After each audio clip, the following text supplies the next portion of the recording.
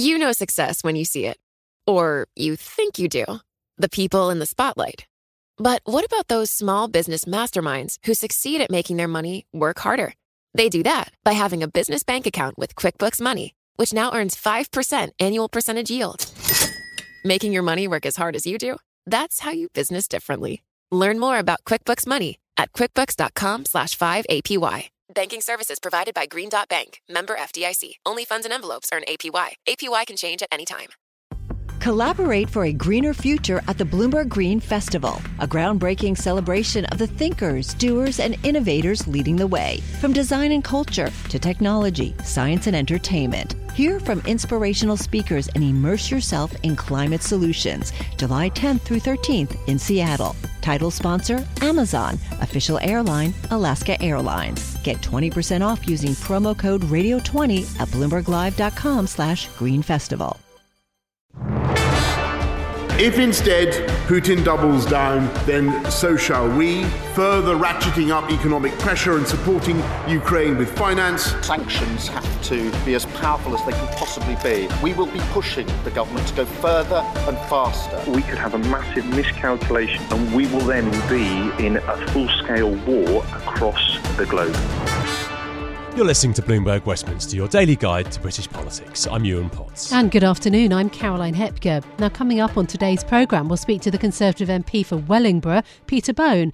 And as a windfall tax on energy company profits is mooted, we'll interview the industry body Offshore Energies UK. It's a grey day in London today. Beyond the weather, the Cabinet Office has confirmed that Number 10 has now received copies of Sue Gray's report into lockdown rule breaking at Downing Street. Environment Secretary George Eustice has been doing the rounds on the morning programmes. He says that the boundary between what was acceptable and what wasn't got blurred, and that was a mistake. Meanwhile, facing Keir Starmer in the Commons at Prime Minister's questions, Boris Johnson is expected to make a statement to the House about this long-awaited report. This evening, then, he'll address backbench Tory MPs at the 1922 committee. But something else, of course, for the government to address, the soaring cost of living, a day after the energy regulator said that bills will rise by another 40% in October. Johnson says that he's preparing new measures to help. Policies could be announced later this week as Downing Street tries to move on from Partygate. Well, let's discuss today's big issues with our first guest, Peter Bone, Conservative MP for Wellingborough. Peter, thanks so much for joining us on Bloomberg Westminster. Now, Downing Street staff told the BBC's Panorama programme of regular wine time Fridays and of parties going on so late that some people ended up staying in Downing Street all night. Do you not think that the blame for all of this egregious rule breaking just has to lie with the Prime Minister? Well, I don't think that. I do know, because it's just come up on the screen in the House of Commons, that in 1 hour and 25 minutes, the Prime Minister will be making a statement in the House on the report. I haven't seen the report. It hasn't yet been published, and I'm happy to wait until I see the report to find out what happened in Downing Street. But, of course, we know from a very extensive investigation by the police that Boris wasn't at what people have been calling parties in Downing Street. OK, but he was fined by the police for at least one instance. Yeah, that fine related to him walking into where he thought he was going to have a meeting, and some surprised him with a birthday cake in a Tupperware package, and he was there for 9 minutes, and the police said, well, that actually wasn't working, so therefore we're going to slap a fine. But nobody would suggest seriously that that was a party. OK, so what about the photographs that were all over the front pages that ITV got of glass in hand, lots and lots of bottles? I mean, everybody in the country has seen those photographs of the Prime Minister. That's surely hugely damaging. Well, the photograph that published was quite pixelated in many respects, but you could see the Prime Minister's red box from which the Prime Minister does his work. His explanation was he walked past the room, there was a work event going on, somebody was leaving, and he went in for a few minutes, and only for a few minutes, and spoke and left. And the investigation by the police cost £500,000, had 12 detectives on it, and went over many weeks. And they decided clearly that that was not a party that the Prime Minister attended. So I'm very happy to accept the view of the police. What sort of reception do you think the Prime Minister will get from backbench Tory MPs this evening. We do speak to a number of Conservatives on the programme, and some I think are more concerned than perhaps you are. What do you think will be the consensus as to the PM's behaviour? Well, the overwhelming view of the Conservative members of Parliament is to support the Prime Minister, but everyone's interested to know from the Sue Gray report what was actually happening in Downing Street when the Prime Minister wasn't about. There were some parties apparently going on when the Prime Minister wasn't there, and who was actually responsible for running the day-to-day affairs in Parliament, and what action is going to be taken against those. So I think that's the thing that the report will tell us, and I don't think that will reflect on the Prime Minister, but it might well reflect on the people who are running the day-to-day operations in Downing Street. But I'm speculating. I promise not to speculate on this report, so I've only got less than an hour and a half to go, so perhaps I ought to wait until it comes out. Okay, well, just a couple of points. So Downing Street is still going to end up being the most fined address in the UK for lockdown parties. And there does seem to be, doesn't there, some level of anger in terms of, as you say, the staff running the day-to-day operations, the more junior people involved in government versus, the more senior leadership, including the Prime Minister. Just as there is a kind of rift and some anger across the nation about whether rules were being adhered to as closely, in Downing Street as they were perhaps in people's homes and offices across the country. That there's a real divide here, and it's about taking personal responsibility, surely. Well, first on the second one, I think long ago the public's moved on to the grave issues that are facing the country, not least the war in Europe. Unbelievable war in Europe at this time, the economic crisis that we and other European nations have got, the problem of illegal crossings from France by migrants, and they're looking to the government to solve those problems. They've long past worried about these events in Downing Street. However, for us in Westminster, it's very important to know who was in charge of the day-to-day running of Downing Street, and why did they allow these parties to occur? I mean, that shouldn't have happened, and that's the key issue. And I say I won't speculate, so let's wait until the report. But I think that's what people will be reacting to later on today. But as for the Prime Minister, he should be judged on how he's handled the running of the country. And I think if you look at the local government elections in England anyway, particularly outside of London, we did very well against the Labour Party. So I think there's what we talk about sometimes in the media and what people are talking about in the High Street in Wellingborough can be totally different. Well, I think it was a bit of a mixed picture in the elections, but there will be another test very soon. Of course, we have two by-elections, one in the marginal seat, Wakefield, and one in the very safe seat in Devon. Do you think the Tories are going to hold both those elections? Well, I certainly hope they do, but by-elections mid-term are normally when the government in power gets voted against. So it will be very... I mean, that's a difficult backdrop for any by-election, but I think we've got two good candidates, and sometimes these by-elections are not based on the area, but trying to just send a message to the government that you wanted them to do this or that. So we'll see. But I should be up in Wakefield on Friday and Saturday to help our candidate. Okay, so that on the by-elections. Well, and no doubt those voters will also be thinking about the cost of living. There is noise now that the Chancellor will enact some kind of windfall tax on energy companies, either with or without the kind of power generators. Are you comfortable with that? I've never necessarily been against a windfall tax because there are extraordinary circumstances occasionally when they're justified.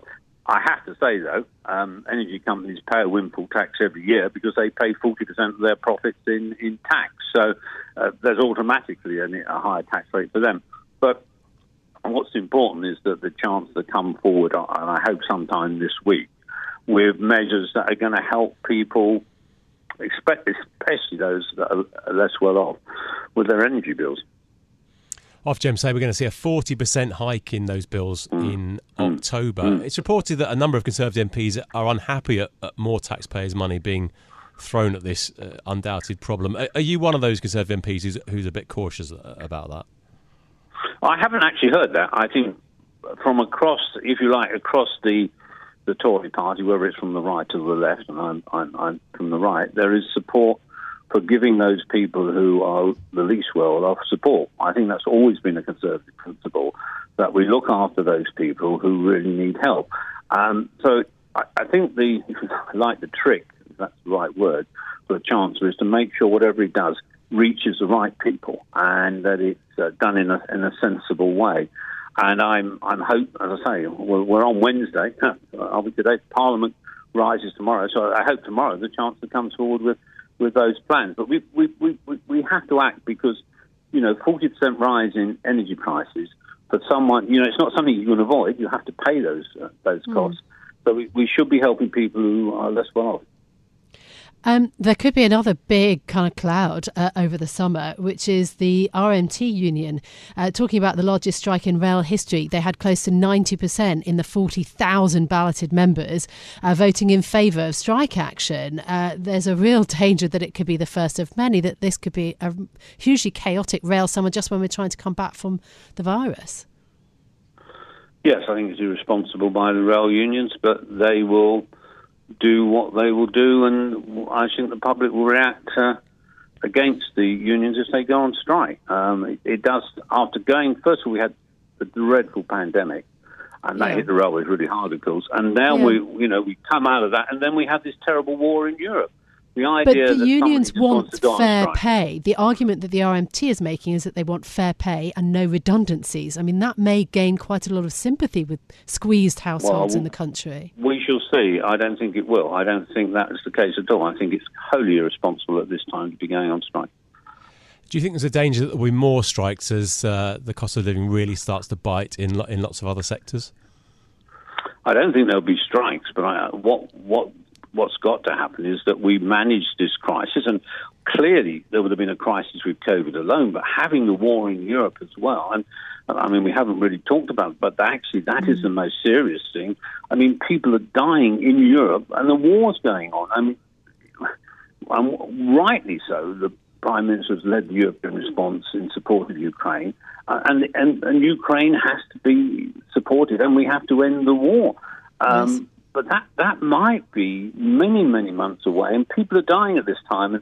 And to be honest, when people are going to spend all day talking about a party that happened perhaps 2 years ago, I think my constituents will say, well, you're not concentrating on the right thing. But Hi, I'm Ron Kraszewski, Chairman and CEO of Stifel. Financial advisors. If you're not growing your practice, you're losing market share. Stifel is a growing entrepreneurial, advisor-centric firm built for successful advisors like you. Imagine having the resources of the largest wirehouses and the support of the boutique shops, but none of the bureaucracy to get in the way of you serving your clients. At Stifel, it's your business, your book, your clients.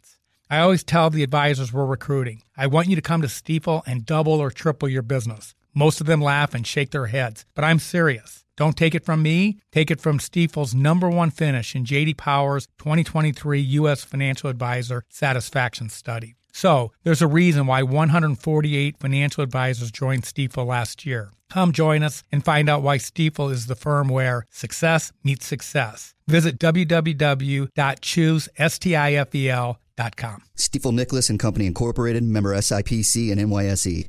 You know success when you see it. Or you think you do. The people in the spotlight. Athletes, actors, artists. But what about the people behind the scenes? You know, the ones who make it all happen. The lighting engineers, the sideline photographers, the caterers. They're small business masterminds. And if there's one thing they have in common, it's making their money work harder. That's why they have a business bank account with QuickBooks Money, where they are now earning a generous 5% annual percentage yield. Yes, 5% APY. Making your money work as hard as you do? That's how you business differently.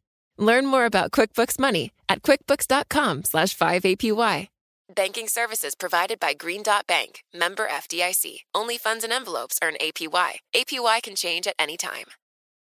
Collaborate for a greener future at the Bloomberg Green Festival, a groundbreaking celebration of the thinkers, doers, and innovators leading the way. From design and culture to technology, science, and entertainment. Hear from inspirational speakers and immerse yourself in climate solutions. July 10th through 13th in Seattle. Title sponsor, Amazon. Official airline, Alaska Airlines. Get 20% off using promo code radio20 at BloombergLive.com/Green Festival. Well, let's have a look at what else is making news in the world of politics then. So price rises for the poorest households in the UK will reach 14% later this year. That is twice the inflation rate of wealthier individuals, according to the Institute for Fiscal Studies. Those figures add to pressure, of course, on the government and on Chancellor Rishi Sunak to extend more help to households. Well, Britain faces the threat of a national train strike and a transport meltdown this summer. Members of the RMT balloted some 40,000 rail workers. Almost 90% approved industrial action in a dispute over pay and job cuts. A spokesman for the Department for Transport told the BBC it was hugely disappointing and premature. The RMT wants a guarantee of no compulsory firings together with a new pay deal as household costs spiral. And, of course, the sale of Chelsea Football Club is being approved to a US investor. Todd Boehly has got the nod from the government. So the clearance now of this £4.25 billion sale by the Russian billionaire Roman Abramovich ends months of uncertainty for all the fans and the staff of the London club. Well, Pfizer has today said that it will sell its entire portfolio of brand name drugs at cost in as many as 45 lower income countries. The initiative's to start in 5 African nations with drugs for cancer, rare illnesses, inflammatory conditions and infectious diseases. The plan is one of the most comprehensive drug access programs ever announced by a large pharma company. OK, so some interesting stories to consider. But let's turn our attention now to electricity generators, because apparently they could escape windfall taxes that are being considered by the government. Energy firms are coming under pressure for posting huge profits whilst customers pay rising bills, deepening the cost of living crisis in Britain. And I'm pleased to say that joining us on the programme is Ross Dornan, who is Market Intelligence Manager at Offshore Energies UK. Ross, you represent, therefore, the oil and gas and offshore wind firms, off the coast of Scotland and across the UK. So I'm very interested to get your view on this live issue. So power generators may not be included, but it looks like the profits of oil and gas firms may be taxed. What sort of level of taxation do you think the industry is expecting? Have you got a ballpark figure? Good morning. It's good to be with you on the show. I think just to set some context, this is an awful situation right up and down the country where so many people are really struggling with the cost of living situation, which has largely been driven by high energy prices around the world. So rightfully, we have a focus on affordability at the moment. And our industry is though, and it's important to know, is helping to contribute towards this situation in terms of overcoming these challenges. We're already paying significantly more tax as a sector. We're taxed at a rate of 40% as a headline rate, which is more than double that across other parts of the economy. And within this current regime, we are paying more tax, about £8 billion this year. That's 20 to 25 million pounds a day in taxes, which is double what we paid last year and 20 times what we paid the year before that, because of the high prices and the extra profits that companies are making. So we're paying more tax, we're increasing investments, and we're also providing valuable jobs to 200,000 people up and down the country. So alongside the focus on affordability, though, we need to have a real careful think about energy security and sustainability into the future. And to achieve those aims, we're going to need to see massive investment across the economy. And the government's Office for Budget Responsibility think that actually something in the region of £1 trillion is going to need to come from the private sector in the coming decades. And to attract that level of investment, companies and investors have to have confidence in the UK. And I think knee-jerk fiscal changes like what's being proposed won't be positively viewed by investors. And that could, I think, in time undermine the confidence that investors have in their ability to want to work in the UK economy and help develop the energy supply and emissions reduction systems that we're going to need to see for the decades to come. Ross, it would be fair to say, though, that there has been an enormous windfall for the sector. I mean, that's, the tax is called that for a reason. At the back end of last year, Brent crude was at $75 a barrel. We're now at $115 a barrel, and that is money not for the investment you've done. It's not money for hard work. It's just it just happens to be a windfall that the sector has landed in the sector's landed at the sector's lap. Some of our member companies, you mentioned some there, have reported higher profits in recent months, the last 6 months or so. We have to, though, recognise a couple of things around that. Is within the UK, a lot these companies, the profits they're reporting are generally global in nature, and the UK is often only a small proportion of those businesses. Maybe 5% of their global oil and gas production coming in the UK. So the level of profits we're talking about are largely being taxed in other parts of the world already. And we also have to think about the really difficult time this industry's had in the last 5 years. We've come off the back of really low commodity prices, where the UK industry has been marginal at best. And some of the household names who have reported large profits in the last 6 months, just back in 2020, posted some of the largest corporate losses ever seen in UK corporate history. So we have to take that into account when we're looking at company positions. But also, as these companies are making more money because of the way the tax regime works in the UK oil and gas industry, they are paying more taxes. They're paying more than double this year than what they paid last year because they're making more money. That is a windfall coming to Treasury. And over the next 5 years, they're actually predicted to pay something like £13 billion more than the previous forecast because of the higher commodity prices. That's a windfall that's already coming to Treasury, that the government should really think about how they want to direct that to help ease the cost of living crisis. No, and I understand. But look, the conversation, though, is that a windfall tax may well be imminent. That seems to be the reporting around this issue. So I can understand that the industry has become much sharper and, I think in some senses better at managing expectations and trying to put across the industry's view. But if a windfall tax is to come, what kind of ballpark figure do you think would be the kind of number that Treasury might be looking at? Is it 10, 20% of annual profits? Is it a turnover tax? I mean, what would be most difficult for the industry to swallow?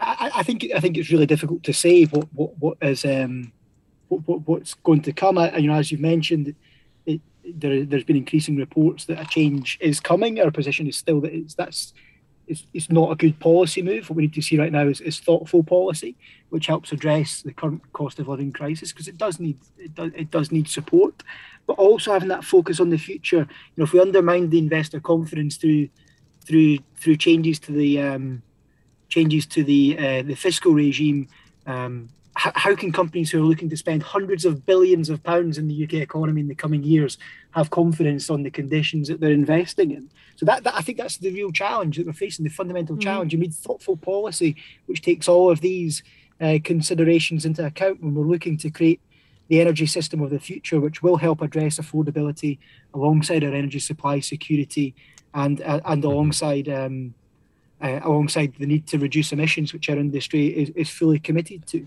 So I think, Ross, when the government are looking to make decisions, these are the things that really need to be taken into account to make sure they don't undermine the confidence that companies have in the UK system.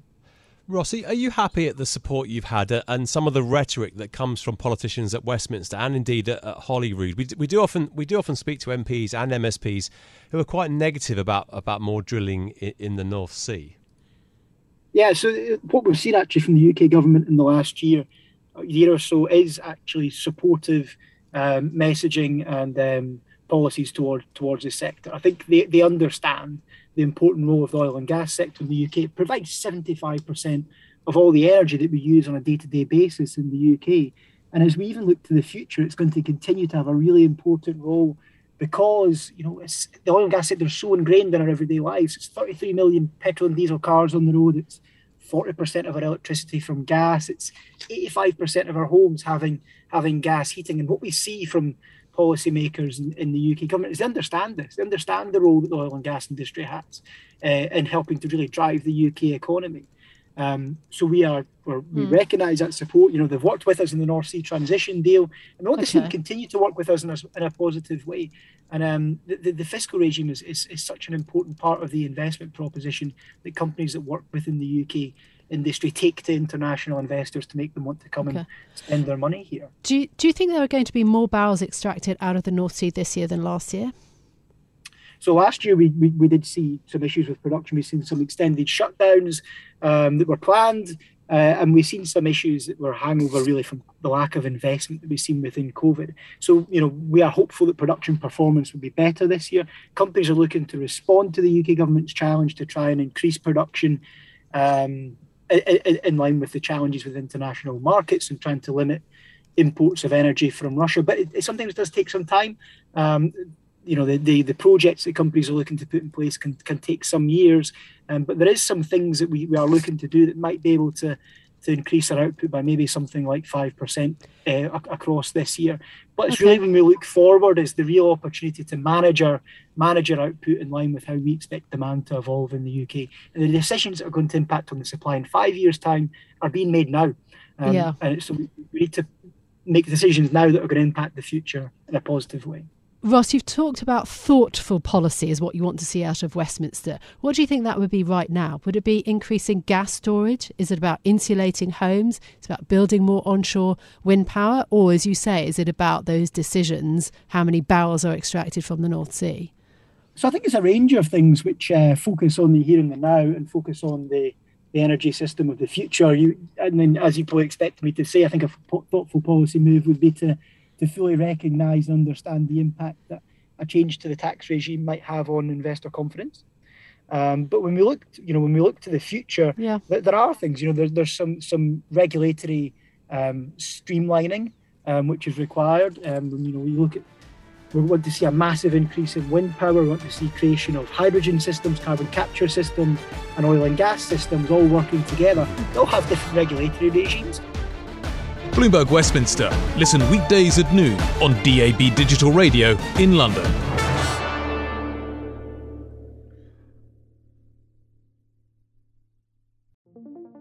What could you do if your data was working for you and not against you? With Bloomberg delivering enterprise data directly to your systems, you get easy access to the details you want, optimized for higher level analysis, and financial data experts committed to helping you maximize your every move. Our data is made for more, so you can show the world what you're made of. Visit Bloomberg.com/enterprise data to learn more.